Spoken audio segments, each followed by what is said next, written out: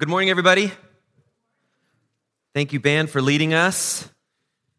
Appreciate that new song as well. It's great to be with all of you guys. My name is Alex, and I'm the pastor here at Ridgeview. And like Joel mentioned, we're continuing our Lives and Letters series that we started 2 weeks ago. And so we're on part 3. And what we're doing is we're digging into letters written in the New Testament, which happened kind of about 2,000 years ago. And we're taking those letters and we're asking the question, how do these letters, the issues that people were facing, the content found in them, how do these letters apply to us today? And what you find as you dig into the Bible, that's always the question. How do we bridge from a culture and a world and an experience that people had thousands of years ago, and how does God still speak to us today? And as you ask those questions, what you find out is that that's exactly what happens. God is the same today as he was a couple thousand years ago and a couple thousand years ago, and actually for eternity. And so God still speaks, and he speaks primarily through his word. And so as a church, what we always want to do week to week is always we want to dig into God's word and ask the question, what does God want to tell us today? And so we're digging into these letters to kind of figure out how do they apply to our lives.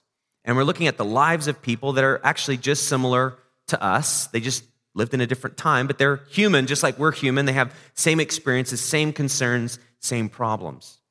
And the Bible is actually relevant. And so in this series, we want to, how does this kind of speak into us, and how does God want to use this to speak? And so I hope today that you'll get the sense that God is speaking directly to you, just like he's speaking directly to me.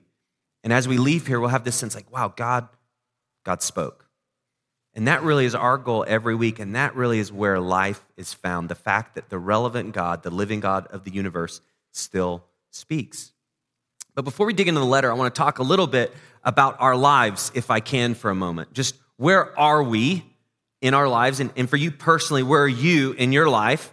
Where are we as a culture, as a community, as a church? And as I look around, we have a lot going on in our life. I went to Costco on Friday night in the middle of all this stuff with coronavirus and everything. People are unsettled. There's cases of water that people are just seeing, is that open for me to grab out of somebody's cart, right? There's just kind of we're in this sense of I haven't seen it before. It's unrest, especially for us in the West, in the United States. We don't tend to be dealing with these issues that we can see that people around the world deal with all the time. Just things that could wipe them out. And so we're kind of faced with just some reality of how life is fragile. And so we have this kind of going on this global scale. And at the end of the service, I want to just pray for those people that are really directly impacted by that. But what it's done is it's actually put ripples effect in our world somewhat. And what starts to happen is fear begins to build in people, and there's all the unknown. We have no idea what's going to happen, and then fear begins to creep into our lives and in our families, and we're impacted. And just like that, from a few weeks to where we are now, things can shift, and they can shift some more, and they can shift some more. So then I began to think, where are actually people personally? There's this sense of what's happening on this global scale, and it's giving in ripples just here and now, but what about us in our own personal lives? And I began to research, what's kind of the well-being of our country? Where are people? And an informal way to do that is to open your Facebook page and ask the question, how are people doing? Have you done that recently? Well, it's crazy. Because either people are doing really, really good or really, really bad, and it just depends on who you look at on what day. So you can't really use that. But there's actually been some studies that have been done, and there's a woman who wrote a book called The Rhythms of Renewal. And she follows Christ, and in her book, she's trying to figure out how can people find rhythms in their life that actually can renew them from day to day. But for her to talk about that, she's realizing that there's just a lot of things and a lot of obstacles people have to actually being renewed. There's a lot of things that people are dealing with. And so in her research, she found this, and she said this in her studies, but 77% of us right now in society are facing physical symptoms of stress. And so she's talking about stress and how it exhibits physically outwardly, not just inwardly, but where it's physically on the outside impacting us. That's a racing mind, shallow breathing, sleepless nights. As a result, we are collectively spinning out. So it's really interesting. Rhythm of renewal, and she kind of sets you up by like, oh, wow, we kind of are a hot mess somewhat. We got a lot going on. We have a lot of issues that we're facing. And so I began to look, shallow breathing, sleepless nights. And then I thought, when was the last time I really had a good night of sleep? What about you? Like, I don't know. I don't sleep that great sometimes. And then like when I read shallow breathing, then I'm like, is it? Like, you start like freaking yourself out. Like maybe I'm not getting my oxygen intake, and then that gets overwhelming. Well, then she takes it a step further. Not just physical symptoms of stress. Then she found this as well. There's a loneliness epidemic right now in society. So the fact that people are feeling all alone. 46%, so almost half, say they experience high feelings of loneliness. Not just random or not just somewhat, but high feelings. Like this is a constant thing people are dealing with. Almost half are dealing with loneliness. 27% believe they don't have a real friend, one real deep friend. So 1 in 4, over 1 in 4, just they look around and they're like, I don't know. I don't really have anyone. This is up to ages 38 and millennials. That's a problem because we're online talking to everyone, but connecting with no one. And so in her rhythms of renewal, she's also looking just as a culture, the fact that we're more connected than ever technologically, social media-wise, but we feel more alone. And we don't have to really have experts tell us that. Because at the end of the day, you could be online all day, but if you have no real connections with people, you still feel kind of empty, right? Like that's common. So if this is true, then in this room, we're feeling this as well. Feeling of loneliness, feeling of just life just not quite together. So then I just decided, let's just take this a step further. Like, how do you know if you're really stressed? And so I do what you guys do. I just Google that. I said, you know what? I'm going to just let Google tell me, which can be very dangerous, but sometimes it can be interesting. So I took a little stress test, if you will. Googled it, stress test comes. I like those little tests, 5 minutes, tell me about every single thing that's wrong in my life, okay? And so I want to share these questions, and they're not up here on the screen, but just see if you could answer like, yeah, I've experienced that. So this is just an informal survey. I'm taking what they did to me, and I'm passing it on to you, okay? First question.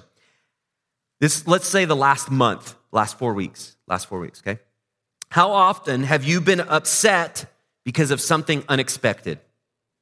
The last 4 weeks in your life, how many of you have been upset because something you didn't see coming, like it was unexpected? Any of you? Okay, you don't have to say it, just put a little tally, okay? How often, so this is a number, how often do you feel nervous and stressed? I hate questions like that. I don't know. The fact that you're asking me kind of stresses me out. Like in a day? I don't know. Another question, how often do you feel that things are going well for you? So now they flip it. Now they want to know how your outlook, do you actually have a positive outlook? So how often do you think that things are going well for you? I started thinking, ooh. If you wonder when was the last time you thought that, it means you don't think that a lot, right? Question 4, how often have you been angry because of things outside of your control? Oh, wow, that got a little ripple effect. You're like, I don't know if that's for you or that person right there. And then number 5, how often do you feel that there are too many difficulties for you to overcome? You look at your life and you look at your week, you look at all that you have on your plate, and you just think like, how is that gonna work? How am I gonna figure this out? So then at the end of this survey, it gave you like a gauge. And it's basically told me, it's like, yeah, you're stressed. And then that kind of stressed me out more because it was like, then I got a little defensive. Well, how do you know? Well, I just answered the questions. And then it gave you just a bunch of different things that you can do to try to alleviate the stress. But even at the end, even when you have this gauge, what do you do with that? And sometimes what happens when you're stressed, or, if anyone ever comes and says that, like, oh, you look tired. You have friends that tell you that? You look nervous. You look stressed. You look time change Sunday. Terrible, right? But what do you do with that? So so all of these things, people we ask about, we're wondering about, it's happening on a global scale, it's happening locally, it's happening in our homes, it's happening in our lives. There's actually a lot of us that deal with stress regularly. We deal with anger regularly. We deal with loneliness regularly. We deal with feeling overwhelmed. If you feel like this, that's normal. But feeling like that and just knowing it's normal can help somewhat, but you still have those feelings. You still have a reality that you're dealing with. So today's message is kind of this playing field, like we're all on. Like we have common experiences, similar struggles, and they're different in nuances, but we're kind of in this experience of living this life on this earth. And as we dig into the book of Ephesians, we find that Paul, who wrote it, is writing to an audience that's similar to us. And so I want to just kind of set the stage a little bit for what he's speaking to and the audience that he's speaking to, and then we'll dig in. And so if you have your hand out, you'll find kind of the first part is Paul's letter to the church, the Christians in Ephesus. And Ephesus was a city that's near modern-day Turkey. And I think there's a map right here. This is like a Google map. So this is the Ephesus Archaeological Museum. You don't see it like as a city because it's not there, because it's just been buried. But because of the city, it was this popular, rich port city. And so it's actually this just rich find of all sorts of archaeological things. And so all these regions over here have so many archaeological sites because of what happened in the biblical times. And so here's where Ephesus was, right on the coast here. It was a wealthy city. I think here's a picture of what it would have, here's some of the things that have been excavated. You get this picture of just beauty and sophistication. And it actually reminds me of like another place. Let's look at this picture. Southern California. There's actually a lot of similarities. When you look at just the location, the weather, all the things that are kind of going, that the buzz, the money, and all these. And so Paul is writing to Christians who decided to follow Christ in this city in which everything is about appearances, everything's about making sure your life's all together, the grind of work. And I started to realize, like, actually, that sounds very similar to today. And everything I've talked about so far on stress oftentimes is just driven by this thing that we have that we just have to keep on this cycle of doing what we do. And Paul is writing, what's interesting, he's writing from this, the opposite of beauty. He's writing from a prison cell. I think there's a picture of what kind of a prison would have looked like there, somewhat similar to what they'd be like today. But he's writing from a prison cell to a group that all around them, they see beauty, they see money, they see power, they see success. And Paul is writing from a prison cell, from the worst circumstances to people that were in a lot better circumstances than him. So it's really interesting. He's writing from a place where he's at the bottom, but he wants them to see how much they really have, not in the outward, but in the inward, just like he's experiences. Because Paul wrote lots of his letters from prison, and you'd think a guy in that circumstance, would he have anything really helpful to say? If I'm in prison, most of my things that I'm writing, get me out, fight for my case, help me. But Paul, in prison, wrote these letters to give some perspective about what life is really about.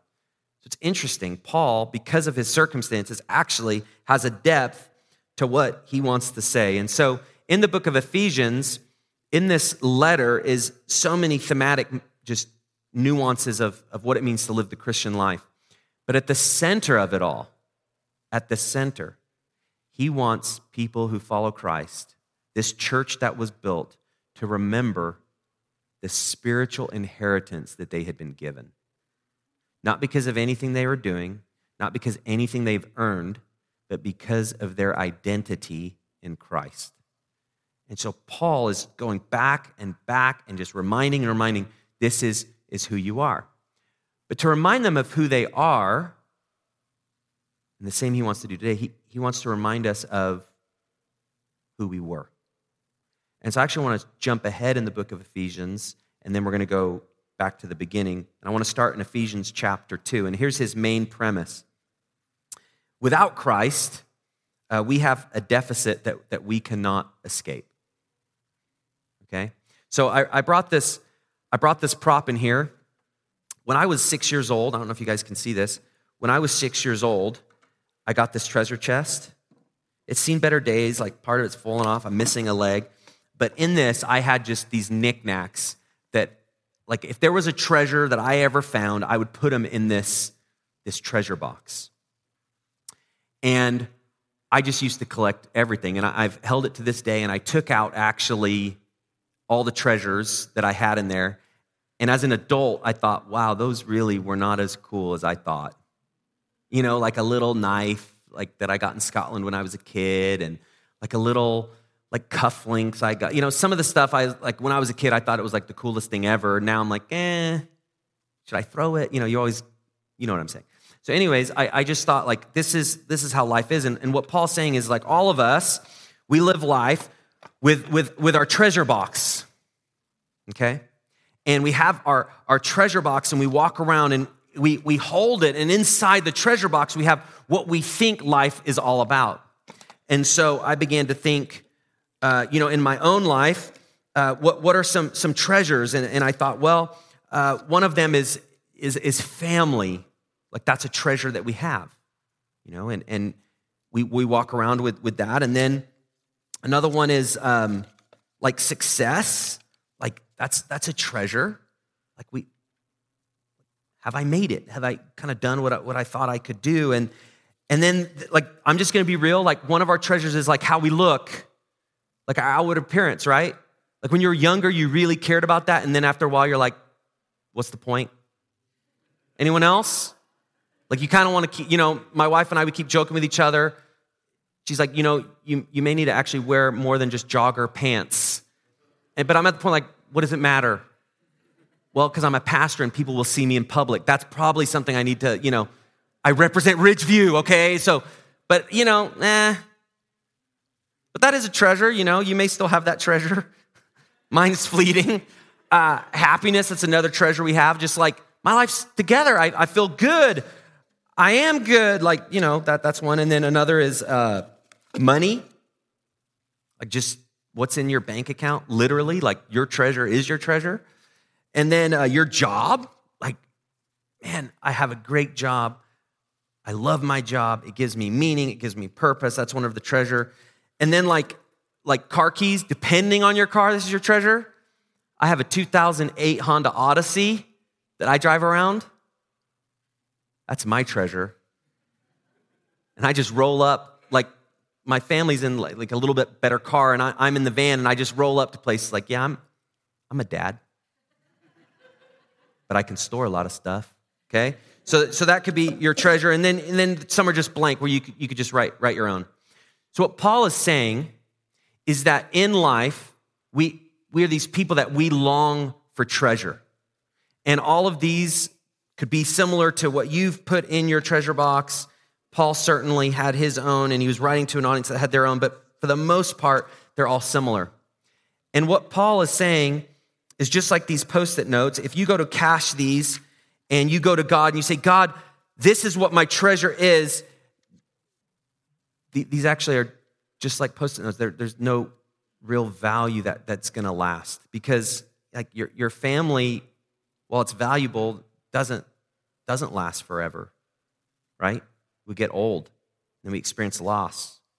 And then your job, you can lose. Your success, you can become unsuccessful. Your money, you can have a ton, but it could run out. Plus, you could have a ton, and what do you have to show for it? So even the more treasure you fill in, what Paul is saying is like you have this deficit, and it's like as you're pouring it in, you're just opening it up, and all of it falls out, and you just keep pouring it in, and it keeps falling out. You keep pouring it in, and it keeps falling out.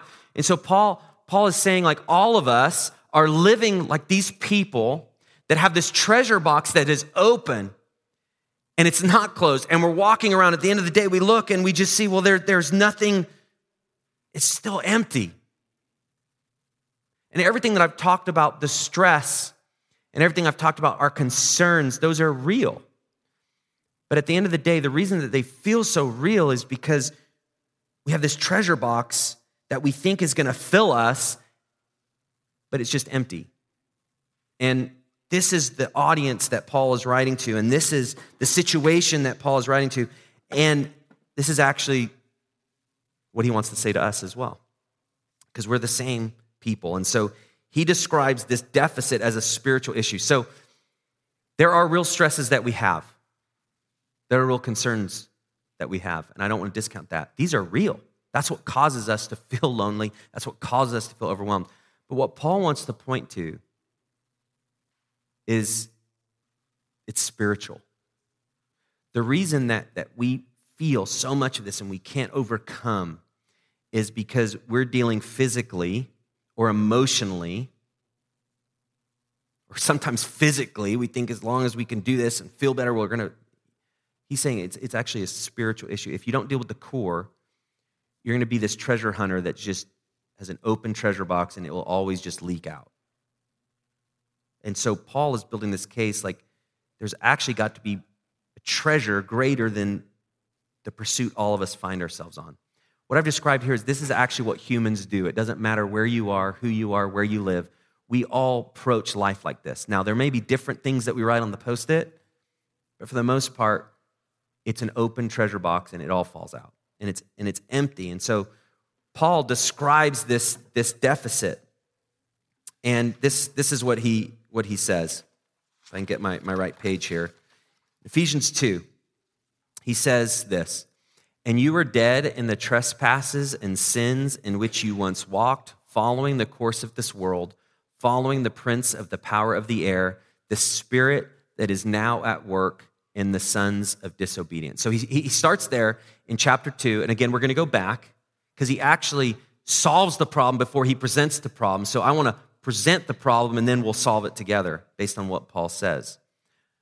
But Paul's description of why we are in the state that we're in is because why? We are dead in the trespasses and sins in which you once walked. So I don't know if any of you are I'm going to switch the analogy, but any of you like zombie fans, this is like the Walking Dead. Literally, he's saying is you're dead spiritually. You may be able to walk physically, speak, you may be able to think, you may be able to feel, but spiritually, you are the walking dead. There is no life.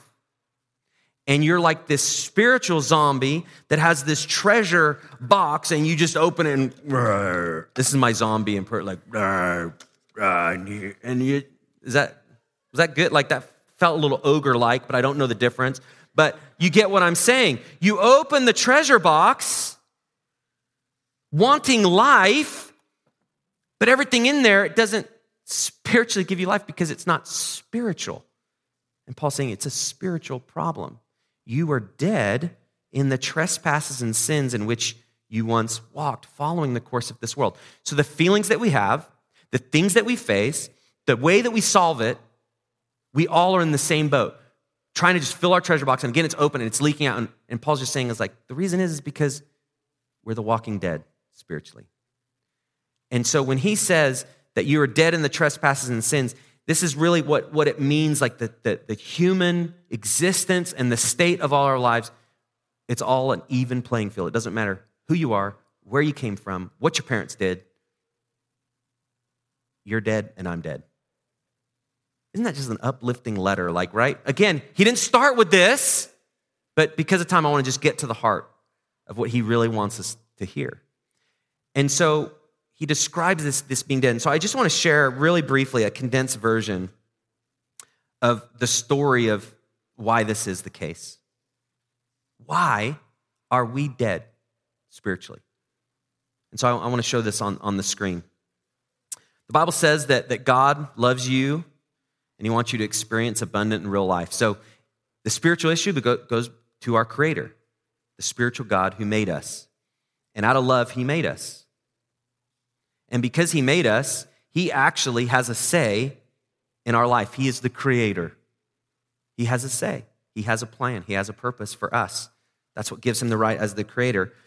So out of this love, God, as you can see the arrow here, he wants to pursue us. That's why he made us. He didn't just make us for an experiment. He made us to actually know us, to lead us, to love us. That's not where our problem is, right? So why are there so many problems? Well, that's the second. But rather, keep going there, but rather than turning to God, every one of us began to sin, going our own way, trying to be our own boss. And I think I've described this before, but what's this guy doing to God? Just talk to the hand. Okay, so back to this picture, God is saying I love you. I want to give you the treasure of knowing me and leading you forward as your creator. And we're just like, my precious. Now I'm switching. Now you're following me, right? Zombie, Smeagol. We're just going ogre. We're going all over the place. But I got my treasure. It's my own way. It's in my own relationships. It's in my own money. It's in my own success. And we have a broken down treasure box that's empty. That's what it means. We are going our own way. Even though he loves us, he gave us free will. And this is actually why we're condemned, and goes on. So the result of this choice is separation from God. So we all live in a time where I can do what I want to do. How many times do you hear that in a day? All the time. How many times do you say that? All the time. I do what I want to do. I'm not hurting anybody. I do what I want to do. And God has given us that free will to do what we want to do. But just because we do what we don't or we want to do doesn't mean that there's no consequences to that. We're still left with the treasure box that we choose. And so as of this result, by pursuing our own treasure and not going God's way, we're separated. So instead of experiencing, you can go ahead and show it, the life and freedom God desires for us, people are dead spiritually, cut off from God and actually in bondage to the enemy. So with God is eternal life and freedom, the real treasure. Outside of God, doing our own thing, going our own way, is spiritual what? Death. The reason we're dead in our trespasses is because we said, I'm on my own treasure hunt, God. I don't need you. And who has done that? I've done that. Who else has done that? You've done that. Guess what? The whole entire world has done that. So in some ways, it's like, great, we're in this together. But oh no, we're separated together. But each one of us has done this. We've gone our own way. So although we could experience that life and freedom, we don't. So this is why we feel stuck and disillusioned. So everything I've described so far in the message, at the end of the day, is because we're just opening our own treasure box to fill us. And we're trying to find life on this side of the canyon outside of God. You get what I'm saying?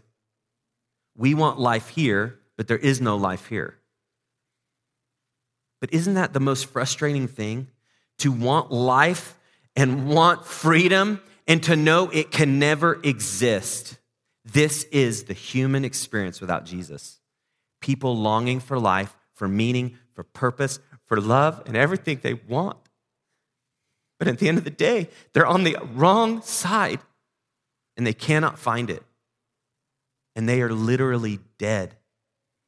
But we live our life, and because we see physical, we just see people living and alive, and we think, it's alive and everyone is doing good. But you know, as you talk to people, and you know, as we're honest with ourselves, that we all face the death of doing things our own way, of doing things independent. We love freedom. We love to be able to choose. We love to go our own way. But in the end, we're all in bondage.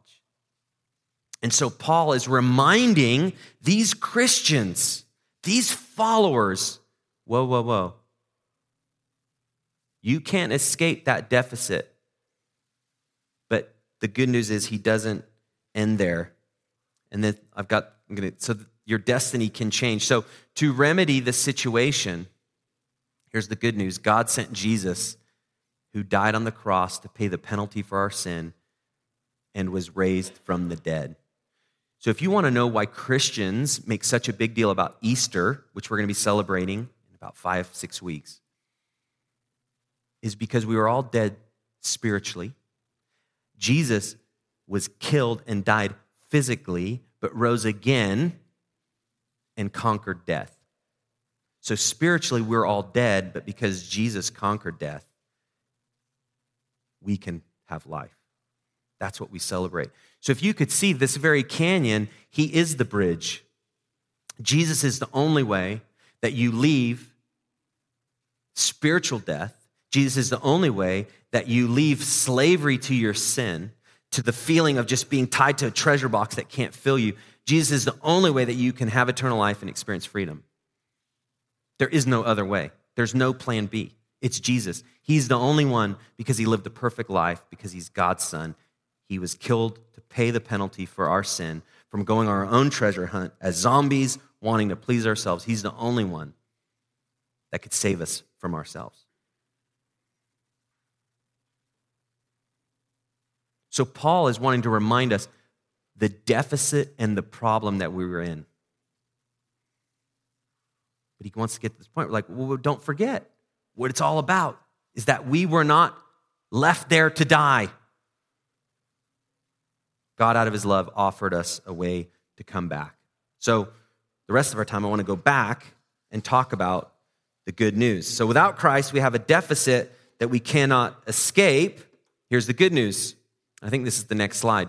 In Christ, we have a treasure that will never run out. If you could put that one on there, I'm kind of skipping ahead here. So in Christ, we have a treasure that will never run out.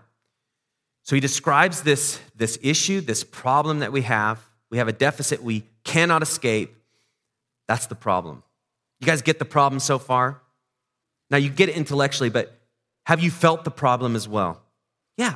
Have you seen the problem? Yeah. We could look in the mirror. We could see it in our own lives. We look at our friends. We look at our family. We look at our coworkers. We look at our neighborhoods. We could see it. Many people are living like the walking dead. So few verses later in Ephesians 2, this is what Paul says. But God, so you were dead in your trespasses. You're going the way that everyone goes, trying to be their own boss, their own ruler. But he says, but God, being rich in mercy because of the great love with which he loved us, even when we were dead in our trespasses, made us alive together with Christ. By grace, you have been saved. Okay? So Jesus laid his life down to pay for our rebellion. And what Paul is saying is you have new life. And he says, and he raised us up with him and seated us with him in the heavenly places in Christ Jesus, so that in the coming ages he might show the immeasurable riches of his grace and kindness toward us in Christ Jesus. So back to this treasure. Without Christ, we have a treasure box at the end of the day that just leaks and everything falls out. And we open it hoping for this great inheritance, and there's nothing there. And what Paul is saying is guys, you don't have to keep living like the walking dead. If you walk towards Jesus and follow him, you will have life. And he goes on to describe this. You will have life that's even transcendent beyond this world, and that's what it means to have eternal life, that we are meant to live forever. And so even the things that we face in this world, all the hardships, we look with a filter. This is not all that there is. I don't have to squeeze every point of meaning and happiness out of this life because I'm made to live forever. There's something more. So it even just changes your perspective on this life. And we live this idea of just, you only live once and make the most of it.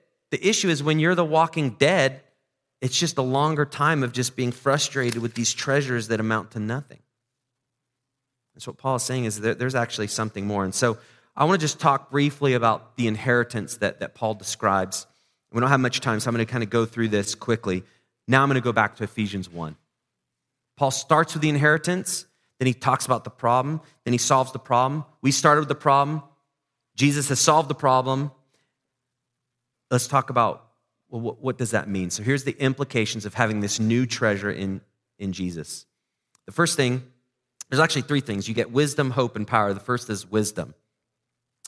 Verse 17 says this, that the God of our Lord Jesus Christ, the Father of glory, may give you the spirit of wisdom and of revelation in the knowledge of him. And so this idea of wisdom is being able to see what is really going on in life, like what is real. So what is real, what treasure is real, what is worth me giving my life to, what is it that I'm supposed to be giving my time to? You ever wonder just what is it all about? Like, what do I have to show for my life? Like, wisdom cuts through, and through God leading you forward, it's like, this is what you need to do. This is what you need to major on. This is what you need to minor on. This is how you follow me. This is how you gain traction in your life. This is how you can change. This is how you can grow. That comes from wisdom as God begins to speak to you, and he guides you through his word. So one of the riches of his inheritance is actually being able to see what's really going on. Cuts through confusion. And this wisdom is something that's not just for here and now. This wisdom goes on. It's the wisdom of God, knowing actually what is true. If you know what's true, you actually can build your life on what's true and what's real, and you'll have something to show for it. The second treasure is hope. And I love this for where we are in our own lives. And this is verse 18. So it goes from wisdom, and then he says, having the eyes of your hearts enlightened, that you may know what is the hope to which he has called you, what are the riches of his glorious inheritance in the saints. So the words there, having the eyes of your hearts enlightened. Again, it's this idea when all you've lived is like the living dead or the walking dead, and you're dead spiritually, like you've only seen things a certain way. When you decide to follow Jesus and you take what he did for you to pay for your sin, when you decide like he is the one I will follow and give my life to, all of a sudden you begin to see things that you've never seen. And that's what's really hard, because you want to see those things before you decide to follow Jesus. But what Paul is saying is you actually can't see fully until you follow Jesus. And this is why he goes back to the grace. It's again, not all the things that you can know or all the things that you can do or earn. Once you decide to follow, actually things begin to make more sense. That's really hard, because we want to know on the front end, and God says, follow me and you'll know. But like, that's not I need it in writing. It's like, follow me and you'll know. And these are why these letters are so important. It's not like there's just this blank, confusing slate. Like, we have descriptions and the path to move forward, and we can find hope. Again, because of grace, that's real hope. I don't have to earn it. I don't have to earn God's favor. I don't have to earn the favor of other people. I don't have to try to be good enough. I don't have to just spin wheels trying to appear a certain way. I have hope. There's an inheritance that's not based on my own competence, my own power. And that leads to actually the third treasure, and that is power. I don't know about you. I need wisdom and I need hope. And I think we all do. And all those Christians that lived in Ephesus and all the people that were seeing this movement of Christianity a couple thousand years ago, they needed the same things. And they wanted the same things. And so Paul is speaking the same language to us here and now. It's the language of our hearts, what we long for. And then he speaks on power, and he says this in verse 19. And what is the immeasurable greatness of his power toward us who believe, according to the working of his great might? So it's by grace. You're not earned, and there's this hope that you have because of that. And then he says, not only can you have this hope, you can have this wisdom, but you can have the power to change. Why? Because the power is not in you. And how do you know it's not in you? Because you are dead.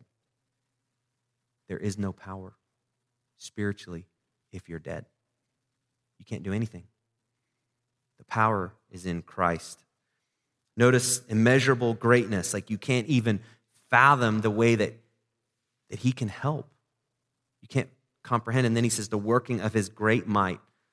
So interesting, you know, the words like might, like God's might, you're like, well, that's power. But then great, it's just using words to show us like it's not just might, but it's this might and power that you've never known.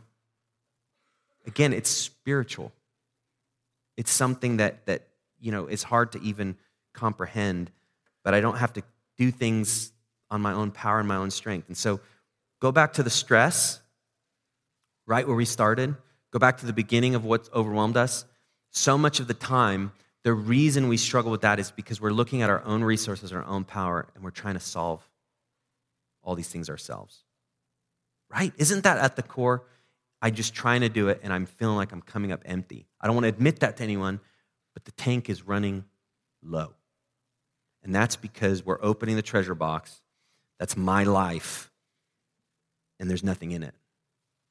And what Paul is saying is, do not live as those people.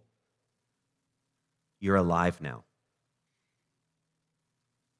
And so I want to close things out because of time. It's kind of heavy, huh? Like, dang, Pastor, like Alex, that was.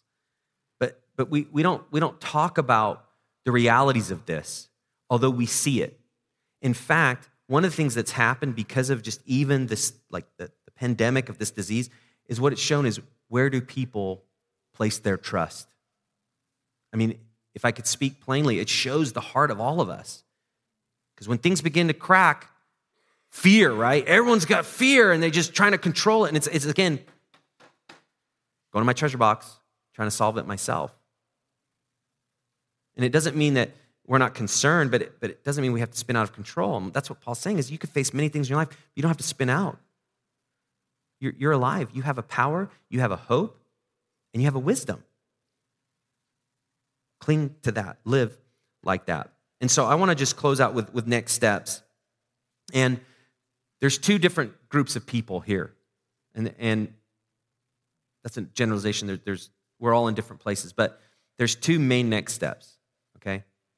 The first is, and Paul knew this when he was writing this letter, Paul is writing this knowing that the church is going to be circulating his letter to all the people living in that area, some of which are not followers of Christ yet. Because again, what the early church is doing is they're living as these Christians in community saying, we have found life in Jesus and we're willing to die to tell people about him. We found this inheritance, we found this power, we found this wisdom, and we found this hope. We will not keep this treasure to ourselves. And so they were sharing with all sorts of people. So Paul knew that as he was writing to this church, that by the nature of what they could remember and the nature of what they've experienced, they'd be sharing it with all sorts of people. And it's the same for us today. You may be here today and you have never decided to move from the spiritual death to the life in Christ. You know what that is, like what I've described, you feel, because that's the life that you know. And the fact of the matter is, every single one of us, we've experienced that because, again, we were all dead. But we have failed to get the truth of the scripture if we just leave it as, your experience is like that because you're dead. Let's pray. There's no hope there. So what Paul is saying, you've been made alive. He's saying you don't have to stay dead. So I want to encourage you, if you today have been on the side of that spiritual death and of bondage to your own treasure box, and you know that it's empty, if you're really honest with yourself, you know it's empty and it keeps falling out, you do not have to stay with that treasure alone. God invites you and pleads with you to walk towards Jesus, to experience the new life in him. That's why we're here as a church, is we want people to go from death to life.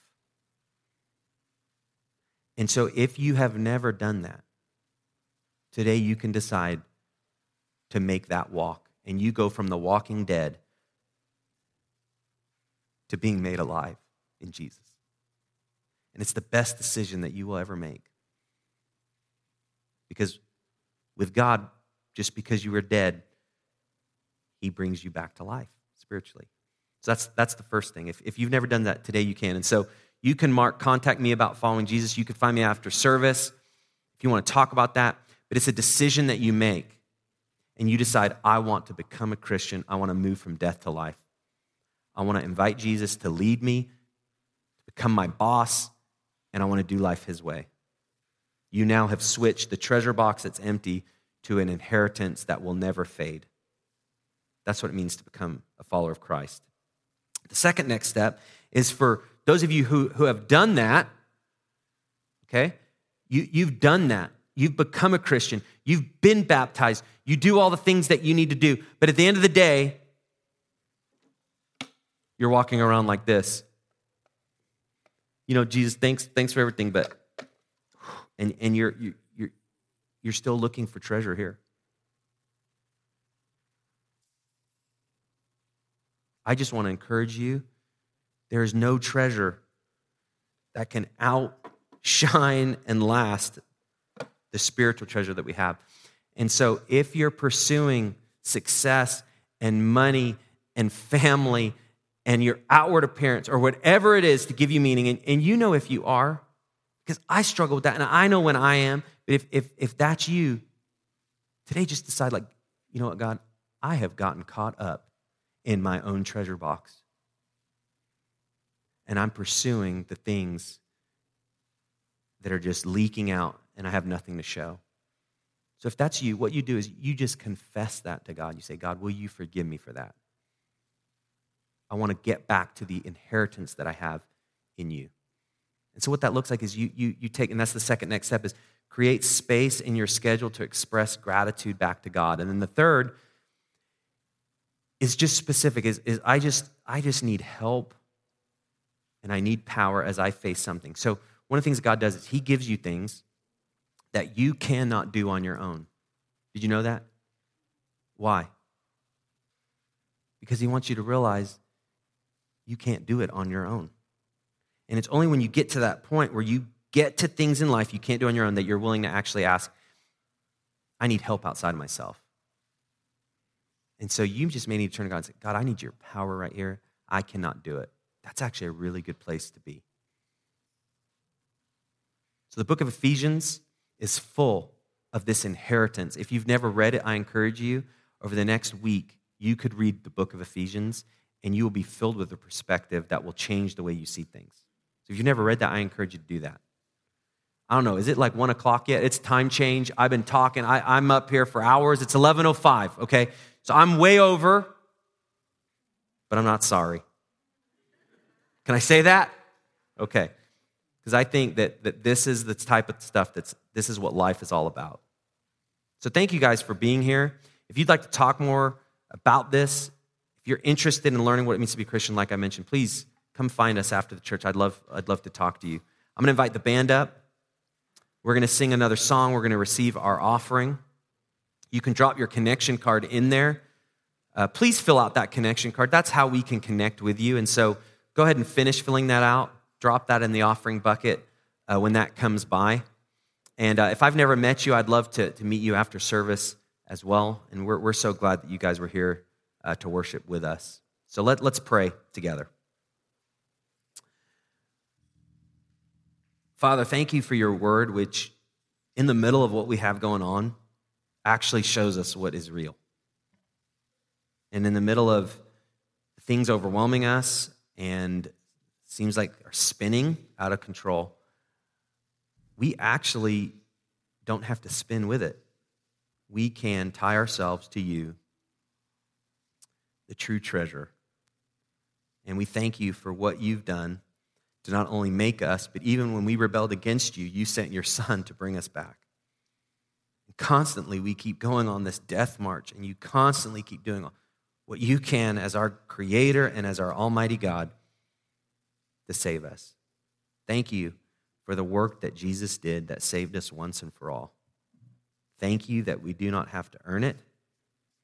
So God, help us to see the treasure that we can have in Jesus and help us to keep our eyes on that treasure and just show us if there's any part of our lives in which we're treasure hunting in the wrong place. Just show us, God, and God, we confess that. We confess that we look for meaning and worth outside of you. We look for our purpose outside of you. So in our emptiness and in our disillusionment, show us the life that we can have in you. So God, we thank you for being with us and for being alive. It's in the name of your Son, Jesus, we pray. Amen.